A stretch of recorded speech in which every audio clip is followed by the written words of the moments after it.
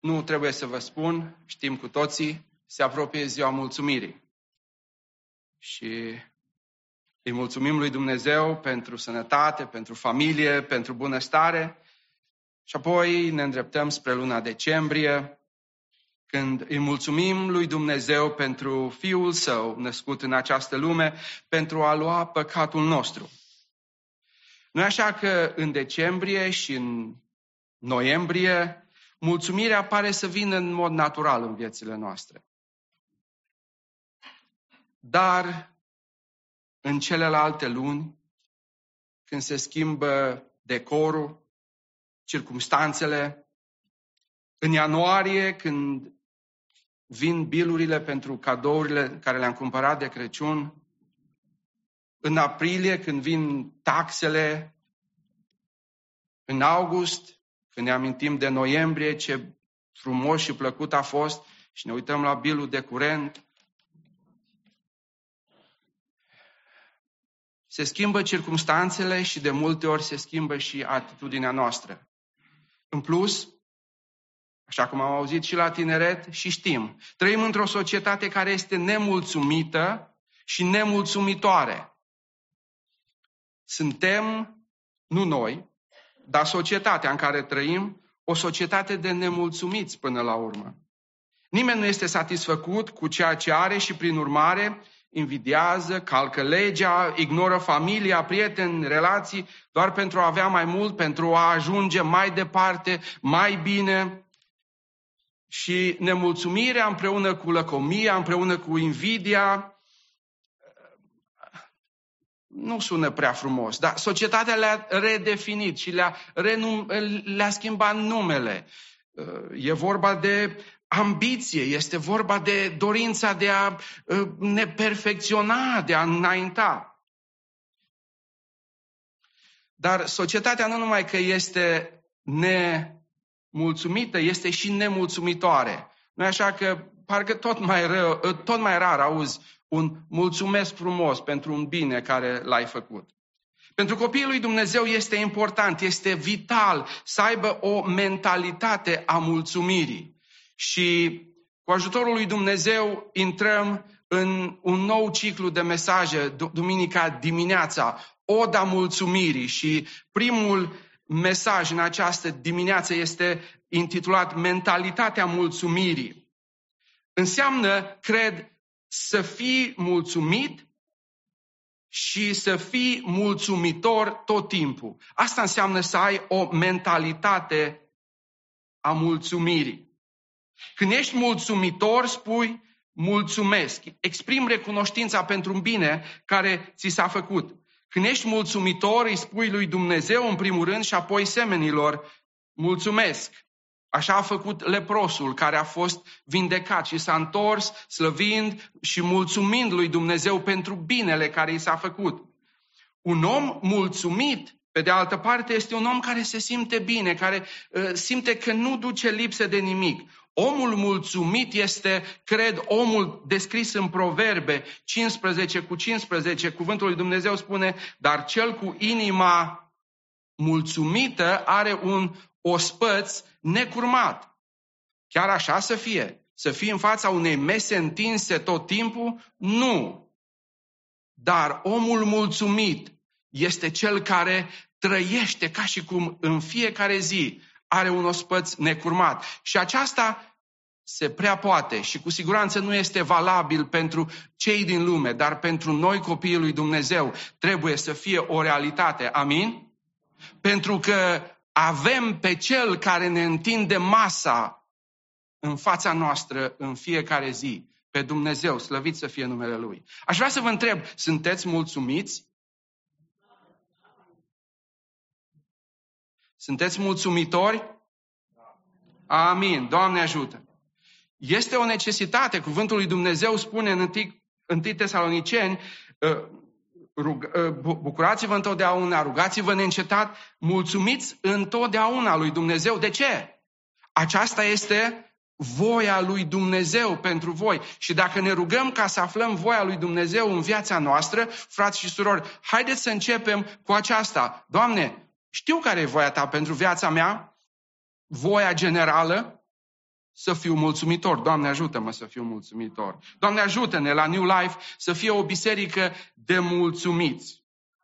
Și aceasta să fie o mentalitate, un mod de gândire. Când ai mentalitatea mulțumirii, a recunoștinței, mulțumirea curge în mod natural din gura ta și din inima ta. Ești mulțumit și mulțumitor, nu numai în ziua mulțumirii sau în luna decembrie, ci în fiecare zi, în fiecare clipă a anului. Amin? Doamne, ajută-ne să fim așa. Cum putem să avem o mentalitate mulțumitoare? Cum poți să fii diferit într-o societate nemulțumită? Cum putem să fim mulțumitori și mulțumiți în fiecare zi a anului? Și ideea centrală a textului care l-am citit, cred că este, și aș vrea să fie pentru noi în această dimineață, poți să ai o mentalitate a mulțumirii, mentalitatea mulțumirii când te uiți la ceea ce ești în Domnul Iisus Hristos. Când te uiți la ceea ce ai, nu la ceea ce nu ai.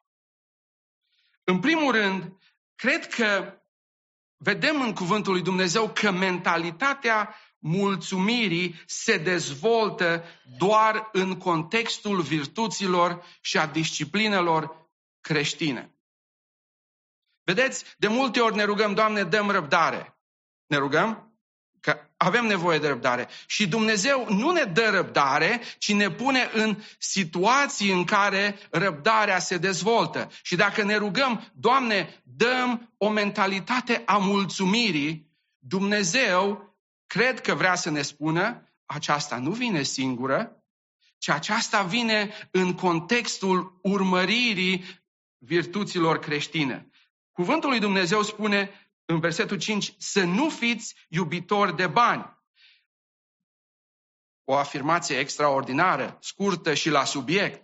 O afirmație categorică. Dar ea face parte, în capitolul 13, din versetele care arată semnele unei vieți creștine sau virtuțile creștine manifestate în cadrul comunității. Întâi, spune cuvântul, stăruiți în dragostea frățească.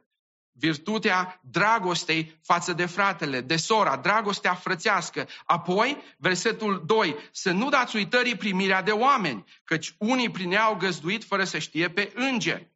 Într-o vreme în care mulți creștini nu erau foarte bogați și hanurile, hotelurile aproape că nu existau sau erau rău famate, a primi pe cineva în casa ta era o datorie. Și nu era un lucru ușor. Și cuvântul lui Dumnezeu spune, nu dați uitării această extraordinară virtute a primirii de oameni, de oaspeți. Apoi continuă și spune, aduceți-vă aminte de cei ce sunt în lanțuri. Ajutați pe cei care sunt în necazuri. O virtute extraordinară de care mulți frați, avem în cuvântul lui Dumnezeu, s-au achitat extraordinar. Apostolul Pavel spune că cei din Macedonia, în mijlocul unei sărăcii lucii, ce au făcut? Au dat peste puterile lor. De ce? Pentru că s-au dat pe ei întâi lui Dumnezeu.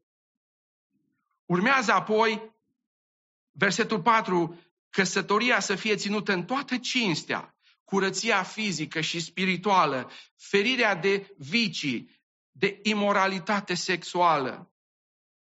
Și textul care l-am citit începe cu să nu fiți iubitori de bani. Mentalitatea mulțumirii se dezvoltă în contextul virtuților creștine.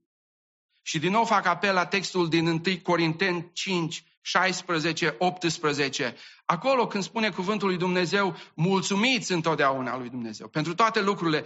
Nu începe cu aceasta, ci urmează după ce? După bucurie, după rugăciune și continuă cu a fi umpluți de Duhul Sfânt, a citi cuvântul lui Dumnezeu. Ce învățăm de aici? Nu vom dezvolta mentalitatea mulțumirii dacă nu urmărim virtuțile creștine, dacă nu practicăm disciplinele spirituale. Aș vrea să vă întreb, ați văzut frați și surori mulțumiți care să nu-și iubească frații și surorile? Ați văzut? Ați văzut copii al lui Dumnezeu care sunt mulțumiți. Se vede mulțumirea pe fața lor, care nu fac parte de binecuvântările lor și altora. Ați văzut? Psalmul 23, care s-a citit la rugăciune, ultima parte spune cuvântul: paharul meu este plin de dă peste el. Și săptămâna aceasta m-am gândit, ce facem? Ce fac eu? Și mai am încă de dat răspuns. Ce facem când Dumnezeu ne binecuvântează? Că Dumnezeu când ne binecuvântează că paharul dă peste el. Nu ne binecuvântează picătură cu picătură. Ce facem? Ne plângem că nu avem materiale ca și bogatul din Biblie să construim hambare mai mari? Sau lăsăm binecuvântările lui Dumnezeu să curgă în afară și la alții?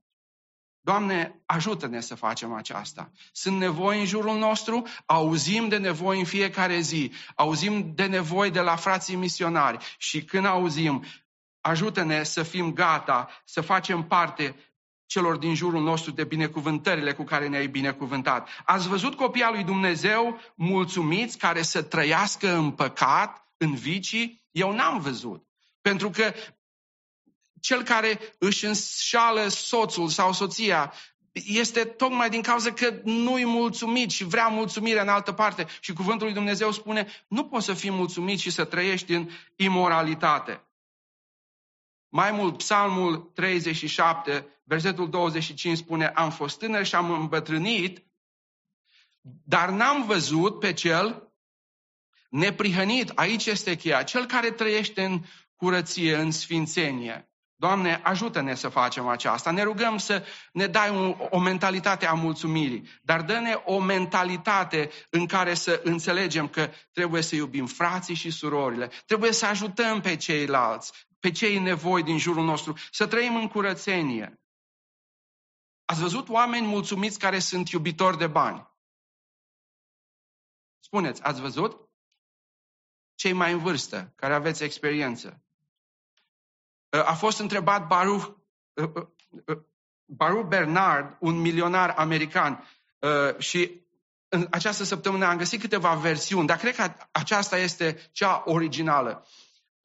A fost întrebat câți bani trebuie unui milionar să fie mulțumit și știm răspunsul. 1 milion mai mult decât are. Aceasta este atitudinea celor care iubesc banii. Nu au niciodată destul și nu vor fi niciodată mulțumitori lui Dumnezeu pentru ceea ce au. Pentru că dacă nu ești mulțumit cu ceea ce ai, nu vei avea niciodată destul ca să fii mulțumit. Frați și surori, mentalitatea mulțumirii se dezvoltă atunci când urmărim virtuțile creștine și Duhul Sfânt este în noi, ne dă această putere. Doamne, ajută-ne să facem aceasta. Este nevoie lui Timotei, tânărului Timotei, Pavel îi scrie negreșit, Evlavia, ce este Evlavia? Caracterul creștin pus în slujba împărăției, trăirea de zi cu zi, Evlavia însoțită de mulțumire este un mare câștig. Doamne, ajută-ne să dezvoltăm mentalitatea mulțumirii. Dar nu o putem face decât dacă urmărim și virtuțile creștine, lucrurile care le cer Tu de la noi. În al doilea rând, mentalitatea mulțumirii se dezvoltă făcând inventarul, socoteala a ceea ce ai, nu a ceea ce nu ai. Cuvântul lui Dumnezeu continuă după ce spune să nu fiți iubitori de bani, spune mulțumiți-vă cu ce aveți. O frază bună de pus pe mașină, pe bumperul de la mașină. Mulțumiți-vă cu ce aveți. Făcând inventarul a ceea ce avem, ne dăm seama că suntem bogați. Nu-i așa, frați și surori?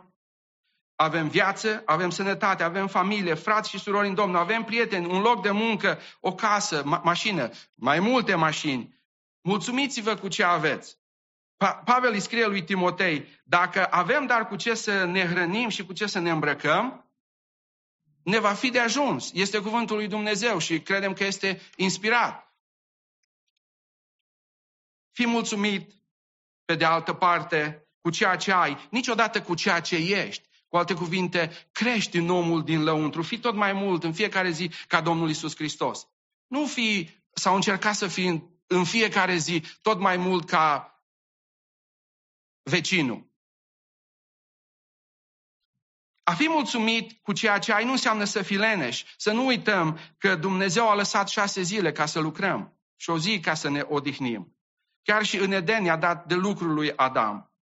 A fi mulțumit cu ceea ce ai nu înseamnă să fii apatic, ci înseamnă să te uiți la ceea ce Dumnezeu te-a binecuvântat și să încetezi plângerile sau teama că nu ai sau nu vei avea destul. Și frați și surori, slavă Domnului, o astfel de mulțumire se poate învăța.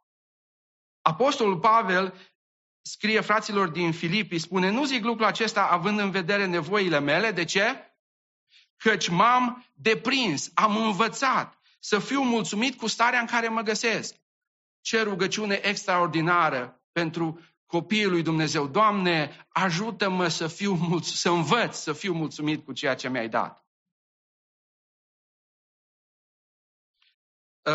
Am citit despre un om care s-a mutat și vecinul lui era un frate în credință, un Quaker, sper că am pronunțat bine, Quaker, thank you, un Quaker. Cu toții știm în mare despre ei, duc o viață foarte simplă, nu? Și vecinul își descărca mașina, își descărca tracul cu canapele, și omul nostru credincios, de Quaker, stătea pe proprietatea lui și se uita cum își descarcă toate lucrurile. Și la un moment dat intră în vorbă cu el și îi spune, auzi, vecine, dacă vreodată ajungi la concluzia că îți lipsește ceva. Asta îi spunea celui care descărcase tracul. Dacă ajungi la concluzia că îți lipsește ceva, vino la mine și o să te înveți cum să trăiești fără acel lucru. Mulțumiți-vă cu ce aveți. Chiar dacă nu avem nimic din cele enumerate, deși cu siguranță avem, nu-i așa, frați și surori, ne-a binecuvântat Domnul. Cu siguranță avem în Domnul Iisus Hristos binecuvântările cerului și pământului. Amin? Și numai din această scrisoare către evrei înțelegem și am citit și am studiat. Avem cuvântul lui Dumnezeu cu promisiunile Lui. Avem un răscumpărător pe Domnul Iisus Hristos. Jertfa perfectă pentru iertarea păcatelor noastre. Avem un mare preot pe Domnul Iisus Hristos. Avem credința. Avem făgăduința odihnei din partea lui Dumnezeu. Avem intrare slobodă în locul preasfânt. Avem, frați și surori, posibilitatea sfințirii. Și în Domnul Iisus Hristos, da, avem și posibilitatea învățării, mentalității, mulțumirii. Până la urmă putem spune, suntem mulțumiți și mulțumitori, pentru că pentru noi, copiii lui Dumnezeu, mulțumirea nu este funcție de ce avem, ci ceea ce suntem în Domnul Iisus Hristos. Amin? Suntem bogați în Iisus Hristos. Iar când e vorba de ceea ce vine în viața noastră, de circumstanțele prin care trecem, suntem mulțumiți și mulțumitori pentru că Dumnezeu este Tatăl nostru și știe El mai bine decât noi de ceea ce avem nevoie. Așa este? Așa ne-am rugat și am spus cu toții, Domnul este păstorul meu, nu voi duce lipsă de nimic.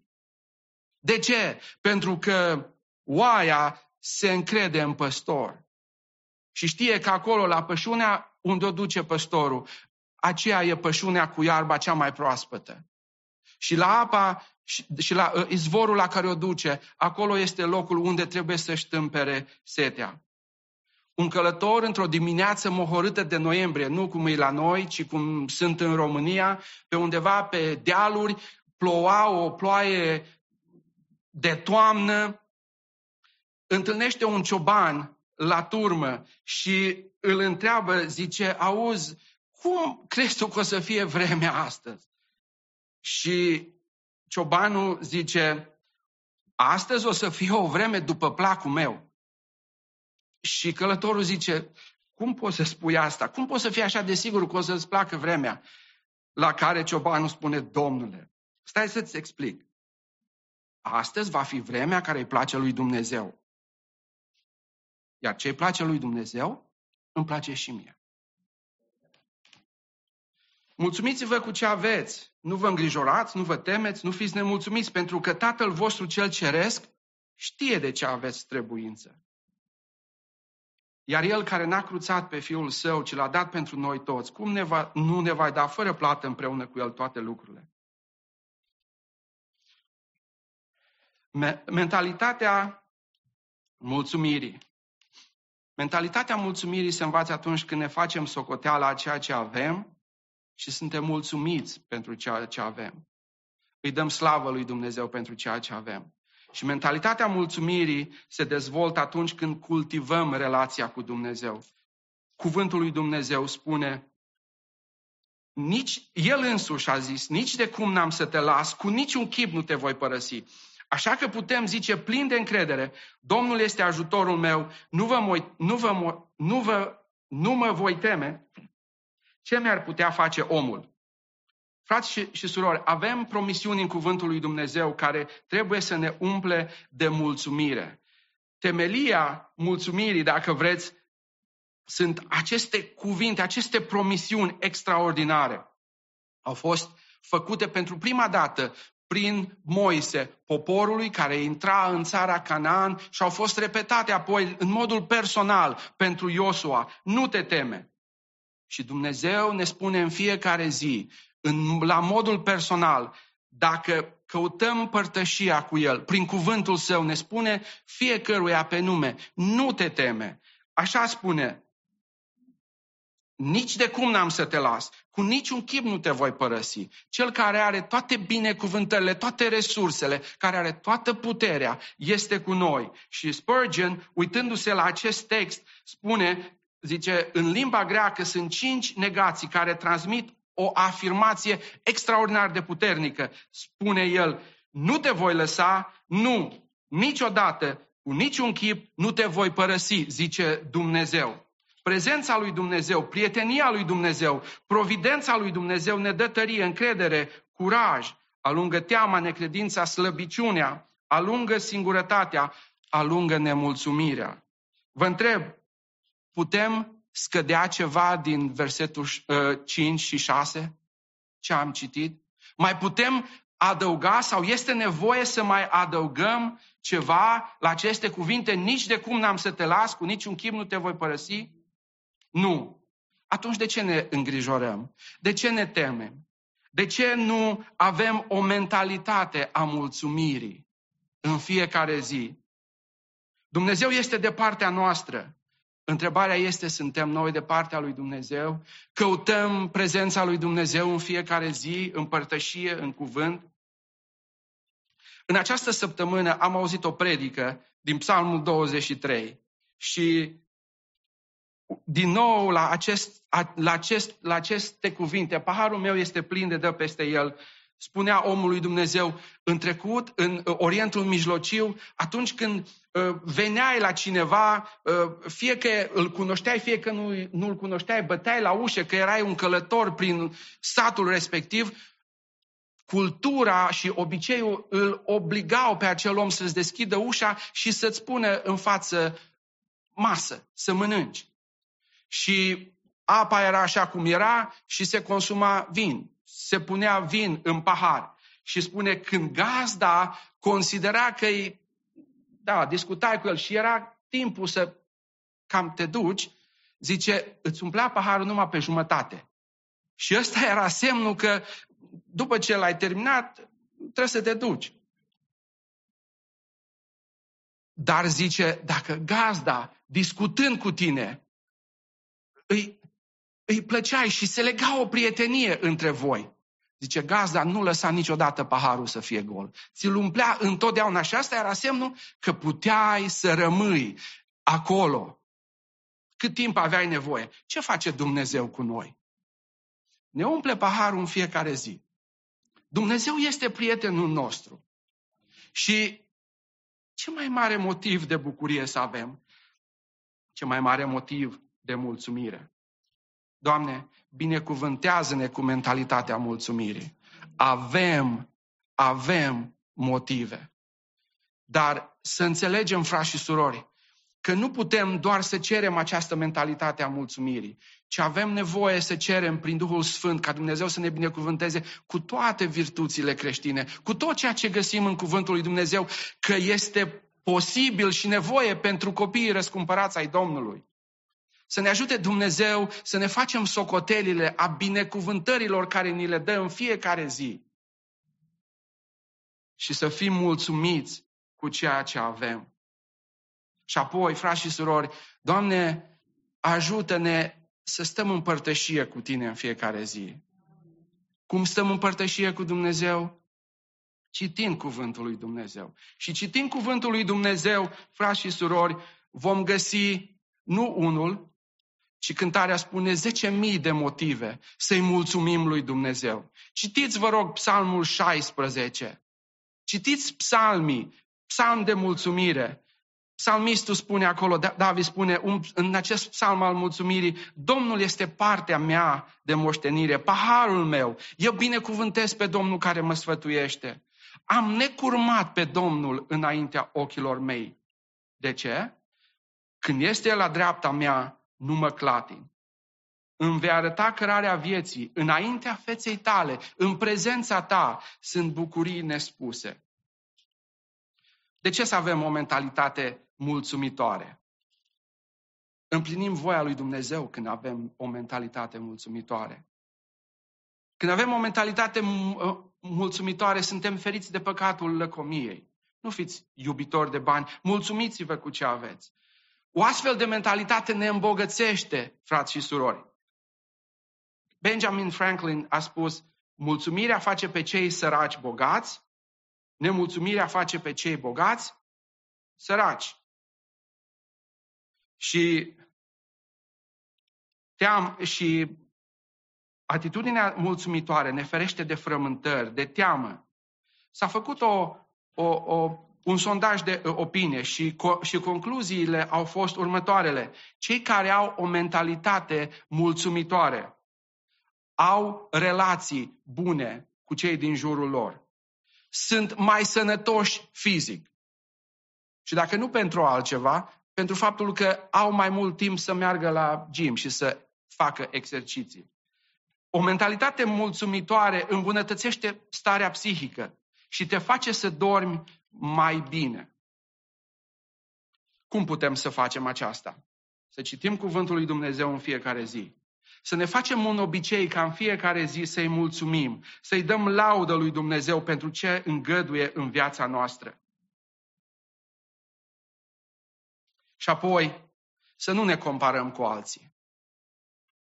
Să nu ne comparăm cu alții. Avem cu cine să ne comparăm dacă vrem să ne comparăm, cu Domnul Iisus Hristos. Și vom vedea că mai este mult de lucru.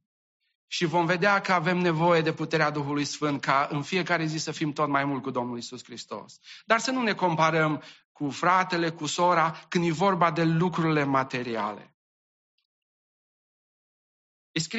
Pavel scrie fraților din biserica din Galatia, fiecare să-și cerceteze fapta lui și atunci va avea cu ce să se laude numai în ce îl privește pe el, nu cu privire la alții.